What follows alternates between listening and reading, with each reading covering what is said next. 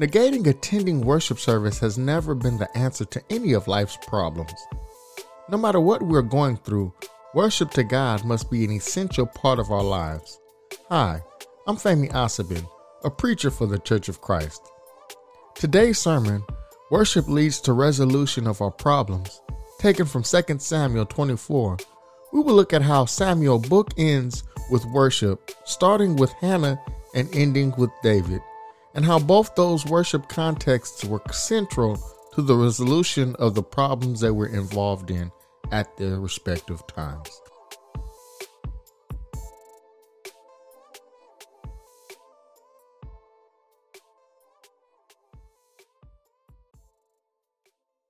We've come to the end of our study, our preaching series in the book of Samuel. We've come to the end of the story that this biblical narrative is depicting, and we see that where it ends is in where I would say is one of the greatest sins that David commits, but also the greatest depth of mercy that God demonstrates in response to that. What we see is that God is not so big that his people are insignificant to him. Samuel highlights this perfectly, because where does this book of Samuel start? Samuel starts with the story of a barren wife who longs to have a child, and ends with the king who is the ruler of his people. And in all of this, God is ever present, and both of these stories highlight where David numbers the people in sins, and where Hannah prays to God for a child, that God, no matter where the problem starts, is the answer to whatever we're going through in life. And we've seen a lot happen through this book. We've seen it transition from a period of judges to a kingdom. We've seen what we're going to see demonstrated is the location of the worship go from Shiloh to Jerusalem. We've seen the kingdom go from the tribe of Benjamin to the tribe of Judah. And in all of this, God has been faithful and presented the solution to everybody in this problem who's seeking a godly response. So, as David goes out and he's running from Saul, he has problems with Laban. What happens? God delivers him, and God deals with Laban. As Samuel is fleeing Saul and going to go anoint David as king, what happens? God provides for Samuel, and he gives him protection in this context. As Saul goes out and fights the Philistines, God provides victories. So those whom God has chosen, when they have depended on God, he has been faithful, he's come through, and he has provided. And not only has God provided on an individual level, God has provided for his whole people. So in these two situations that we're going to context our sermon in, but also which bookends this book of Samuel, which we have as 1 and 2 Samuel, we see that these are very personal problems, but their answers, the resolution by God, is a blessing to all people. Hannah, personal problem, I want a child. God gives her a child. Who is this child? Greatest judge, and he's also the king selector, which he selects Saul and David. A blessing for the nation, because you read about Samuel and he was a blessing for God's people. David, he sins.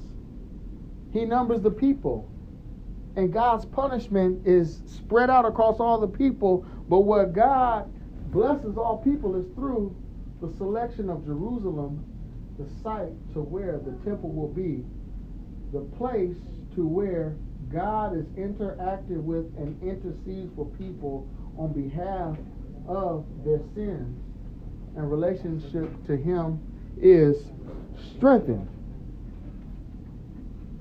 You see, sometimes our solutions, while they benefit us individually, can have a greater impact on the people of God. So what we want to do right now is we're going to read 2 Samuel 24 so we can put this text in our mind.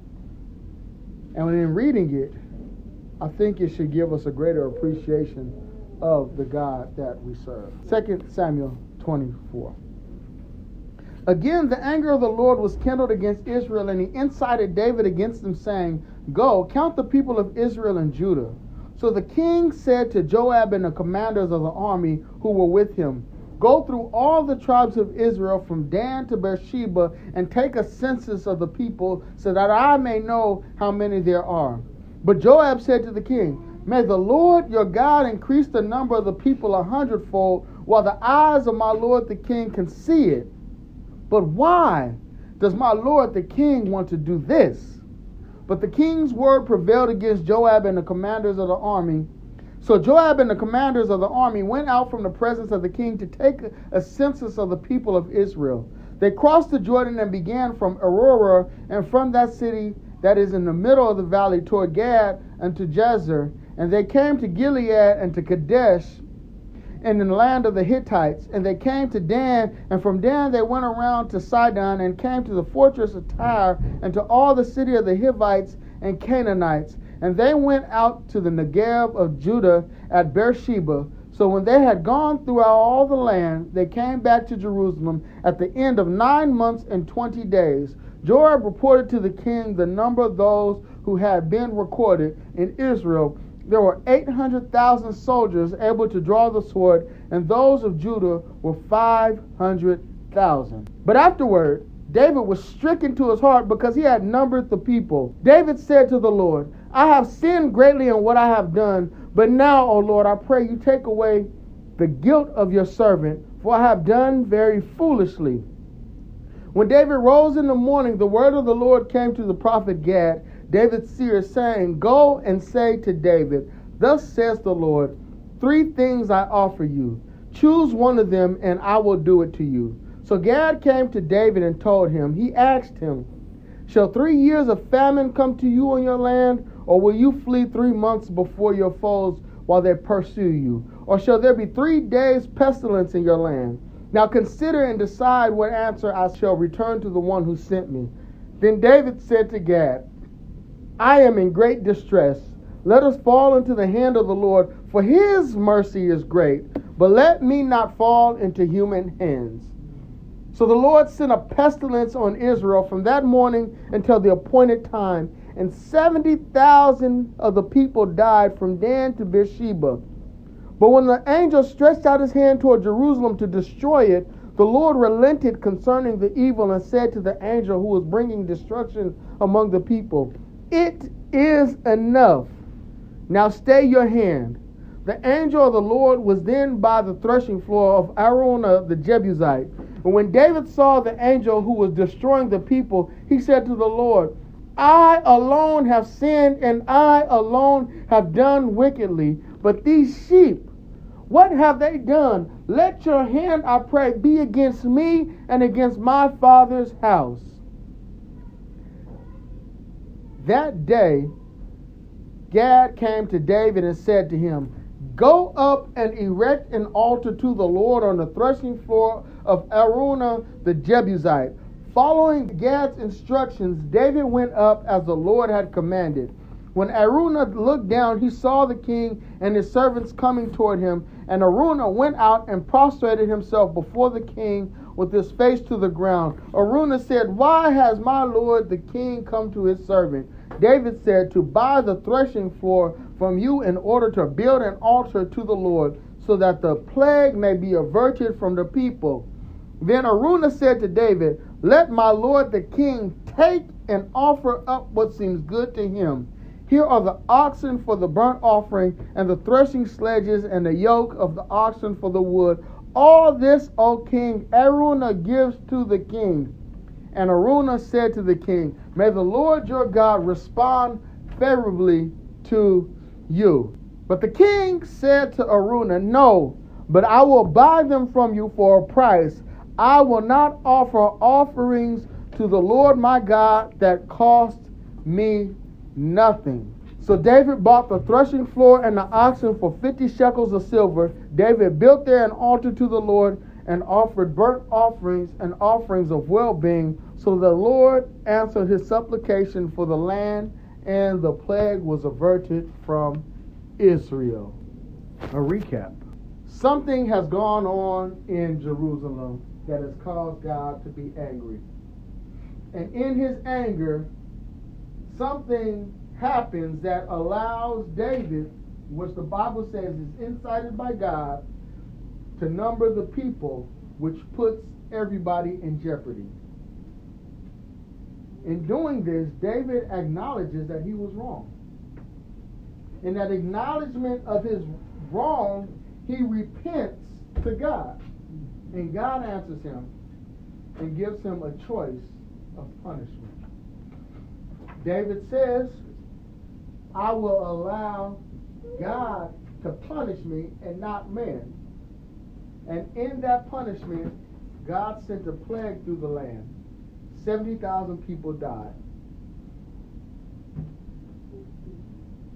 God tells Gad to tell David, in your repentance, I want you to build an altar at this place. And when David goes to build that altar, it's at the site of a foreigner, Araunah the Jebusite. And that foreigner says, you can have this. And David, understanding that true worship to God, sacrifices to God, must cost him something. So he says, I cannot offer up to God what costs me nothing, and purchases everything he needs from Araunah to render to God the worship, the sacrifice that he desires. And in doing such, the plague is averted. But what we also have is this is the site that the temple will be built upon. So what we have actually witnessed is something is going wrong in Jerusalem. And the solution to that problem, God finds the location to worship him. It's a beautiful story, actually. And it leaves us with a lot of questions that the Bible just takes for granted that it doesn't answer. As to why was God angry with these people? What was wrong with the census that David took? What was going on that God incited David? Was this a temptation that God gives David? And the Bible doesn't even offer any insight explanation. It just takes it as such. And we see that sometimes the things that we deal with, that we go through, we have no answer for, no explanation. We just know that we're in the middle of the situation. And then you think about the 70,000 people who died as a result of this plague. The Bible doesn't focus on them, but just think. All those families impacted by the sin of David. Leadership put his whole people in peril. And dare I say, unless they have the biblical narrative, they do not know what's going on except for that there's a plague in the land and a lot of people have died. And at some point they recognize that we have a new worship center on the threshing floor of Araunah the Jebusite, which will later become the site of the temple in the days of Solomon. There's a lot of questions surrounding this text, and the true answer is God. But that's just how the book starts. Why was Hannah barren? Why was Elkanah, her husband, allowing for Peninnah, Hannah's co-wife, to ridicule her? We don't know. The Bible doesn't answer. It doesn't even suggest a reason. But what it shows is that her answer is found in God. And what's interesting in both of these texts, it's at worship to where the resolution is made. So with Hannah, when she goes down for the yearly sacrifice, it's where she goes in front of Eli and offers up her sacrifices, and he sees her at the temple, and he's saying, "Woman, how long will you be drunk? I'm praying to God in the earnesty of my heart." And he says, "May the Lord give you what you ask for." As David recognizes his sin and he repents of it, and then he's praying about it, and then Gad comes to him and says, "God says go build this altar for the purpose of worship." And it's in this worship to where the plague is averted. You see, no matter what's going on in the lives of God's people, no matter where the problem starts, the answer is always found in God, and the answer contains some element of worship. Hannah. A lot of people would have said, she would have been justified because she was feeling sorry about herself. She might have been depressed. She was going at it with this lady who lived with her, who also probably was going to the same place of worship as her. She should have just stayed home to avoid all of those problems, to have some peace. But no, the Bible says she goes to worship, and she takes her problems to the worship center and leaves them there, and there her answer is found.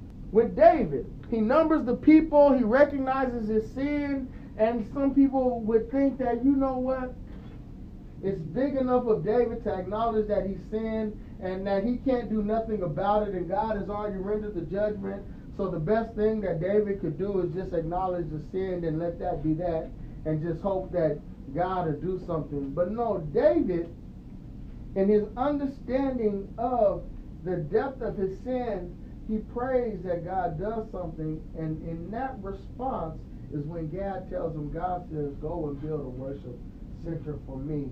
And David must go and worship, even in his penitent heart, even in the midst of this plague that's going on, that David must render unto God what God wants, which is worship to him. And David understands that the appropriate punishment for what he has done would be for God to enact. I don't want to fall into the hands of the enemy and have war for 3 months. I don't want to have to worry about this famine for 3 years, because that would also in some context put me at the mercy of people who I have to trade with.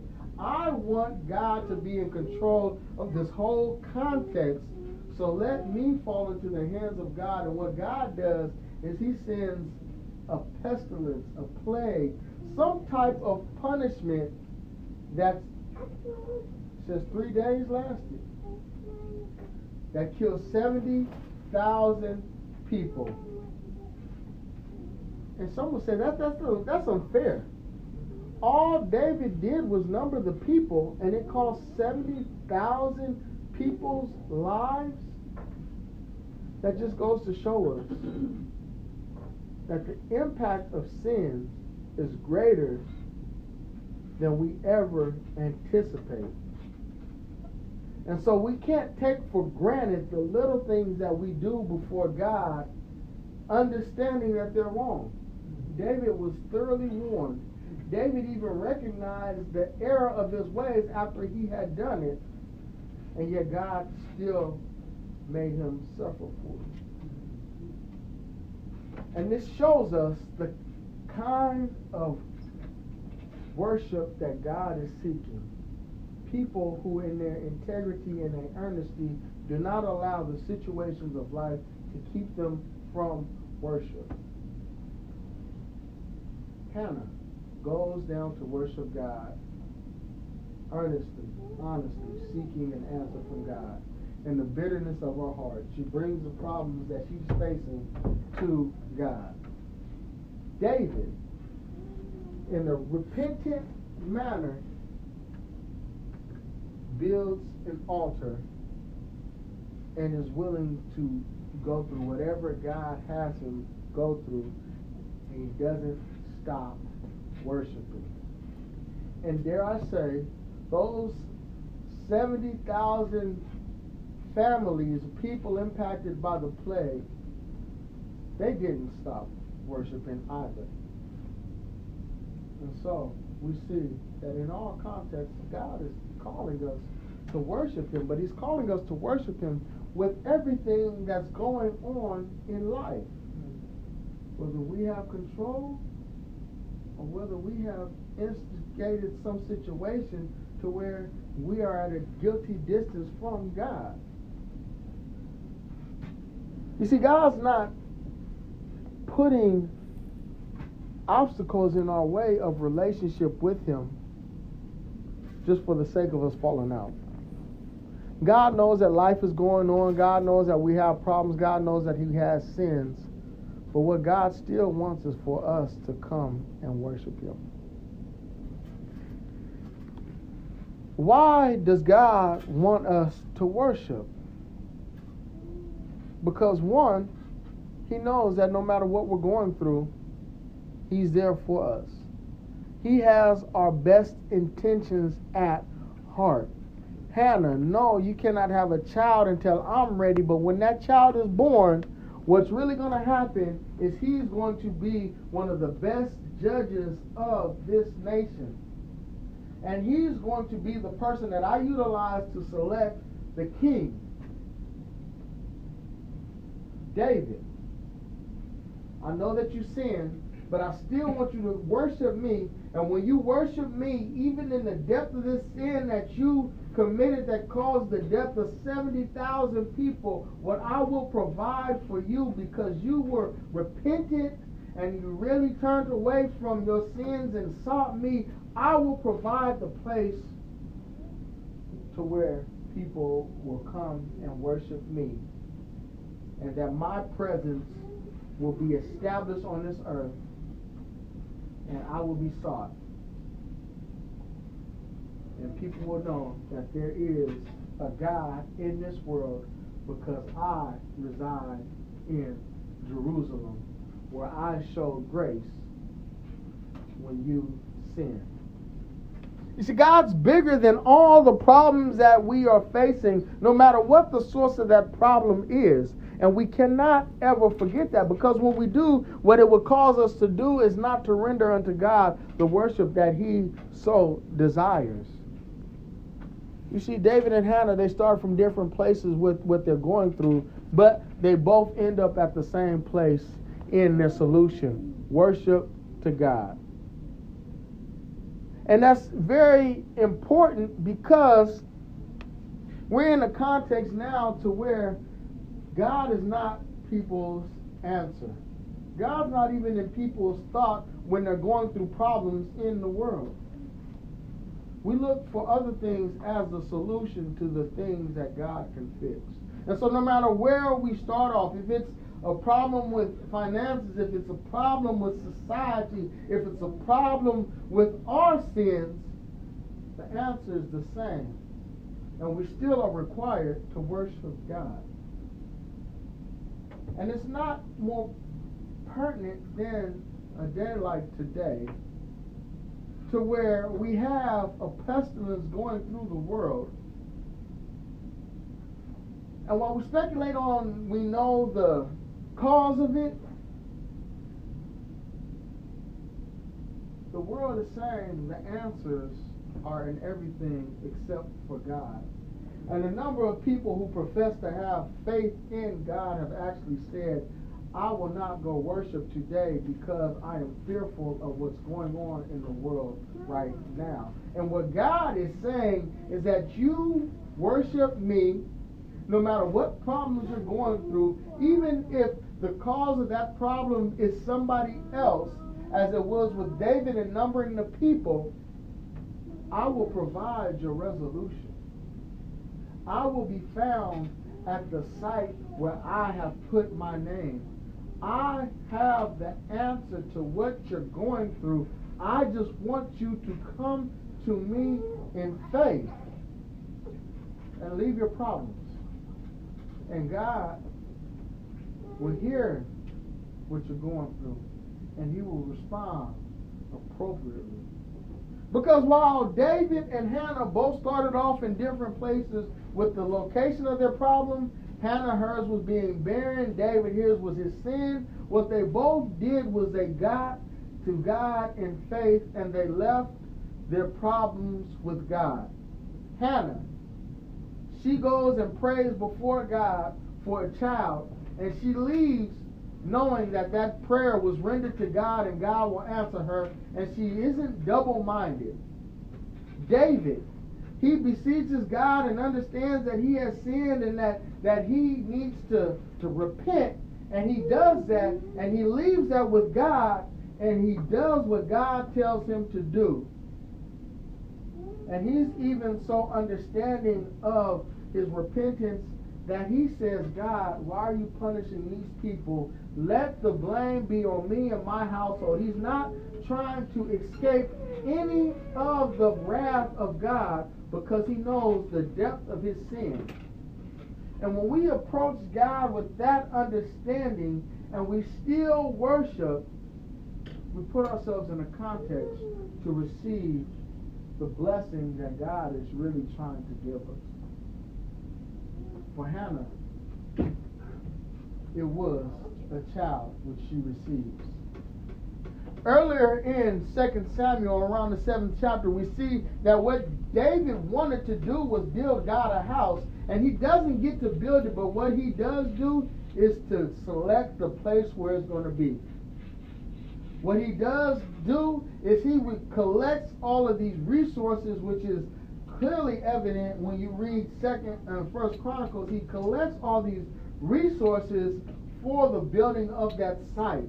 So while he can't actually build God a house and see the house that God has said will be built for him, what he does get to do is participate in the honoring of God by having a located place to worship. And that's only because David never negated the worship that God wanted in the first place. And that's like us. We'll never see heaven while we're on this earth. But we understand that our worship speaks volumes to our eternal existence in the presence of God. And that if we allow things to keep us from worshiping God where we can, we will never get the blessings we seek, and we won't be able to worship Him where He is. And so, I just want to put on our hearts and our minds. There's a lot of trouble in the world right now. There's a lot of trouble in our lives individually. We're dealing with sickness. We're dealing with an economic system in this world that's unfair.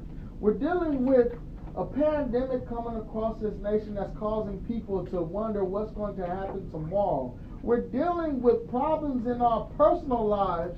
Some of these things are a result of our actions. Other of these things are beyond us, and we don't even know why we're going through what we're going through. But we do know that we have an answer which is found in God. And we do know we have a God who wants us to worship Him, because He's told us, and also worship is one of the places into where we come into contact with God. And when we worship, we can truly bring our problems to God and leave them with Him in faith. Because no matter if we're like Hannah and we feel we may appear to others as insignificant, we're somebody's in God's eyes. Or we're like David, to where we did something that we feel is so bad that we're beyond reproach, we're beyond salvation, we're somebody in God's eyes. And that nothing should keep us from worshiping God. We should approach Him in faith. When we sin, we should repent in sincerity. And when we come to worship, we should not offer up to God something that costs us nothing. Why?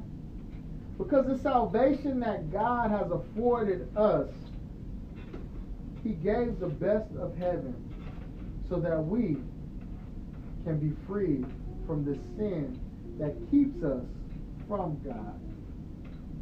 And so, we should continue to give God our best. We should continue to build relationship with God. And we should continue to worship no matter what is going on in this world. Because if we stop worshiping here, we're really negating the eternal worship that we'll have in heaven. And we don't want to lose that for some temporary problems. Because God's the answer to whatever we're going through. We just have to seek Him through it. We've concluded Samuel. We see that God has moved this place of worship from Shiloh to Jerusalem. He's moved this leadership of His people from a judge to a king. And we got the best example of both of those coming together and showing the depth of God's mercy for His people in selecting the site of the worship where people needed it the most, when we sin the deepest. So, let's not let any of this noise in the world keep us from God. Let's be who He called us to be. We read in James 5 that in our relationships with each other, we're supposed to be open about the sins and struggles we go through. And in our prayers of faith, God will hear. He'll restore people to health, and He will restore them of their sins.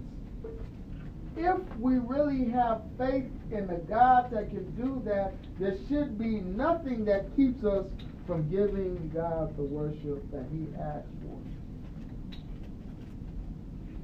In these hard times, let's deepen our relationships with fellow brothers and sisters, so that if somebody does get sick, if somebody is ailing, we would know about it, not just so that we can have information, but so that we can pray to God on their behalf.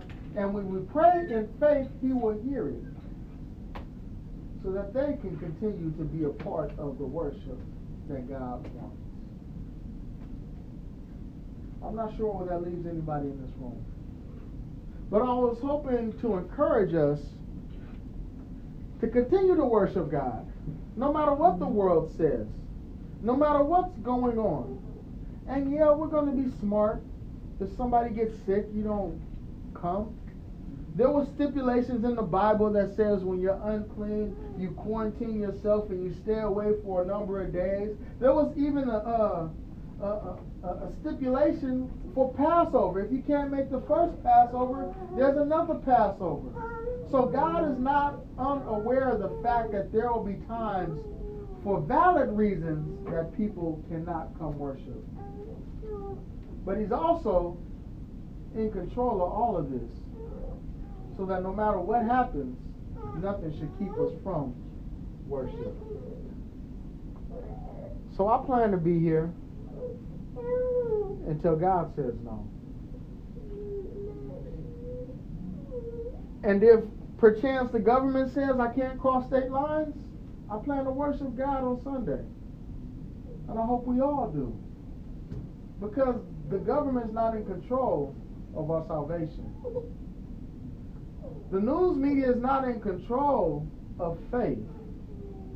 It can impact it by telling bad stories, by giving information that causes us to doubt. But ultimately, our faith is based upon what we put into God and the depth of our relationship with Him and what we understand Him to be. And He is a God that is in control. So no matter what we go through, let's not stop worshiping God. So if they say we can't come cross state lines, if they say that we can't leave your city, we'll find a way to make worship happen here. And I pray that y'all will be able to get somewhere close. But me and my family will be worshiping. God's people will be worshiping. We're not going to shut the doors because we're scared of what's going on in the world. Because when we shut the doors and close access to worship of God, we shorten the blessings that God has for us. And we don't ever want to do that. So, let's continue to keep God first in our lives, because He is still looking out for us, even if we don't realize it.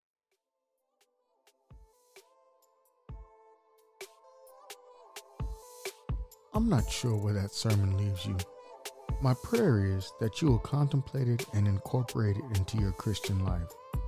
If you're not a Christian, I ask, what's stopping you? God sent His Son Jesus to freely extend the gift of salvation to all who will follow Him. To get that salvation, one must follow the examples set out in Scripture. The book of Acts, which details the church's beginnings and expansion, shows us biblical examples of those who were saved. A good place to look is in Acts 2. You get Peter preaching the first gospel sermon and the response of those who heard and believed his message. They repented and were baptized, which added them to the church Christ established. The Bible only teaches of one church.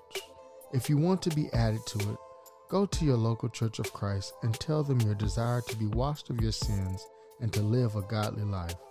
Study your Bible, put its teachings to practice, and you will make heaven your home.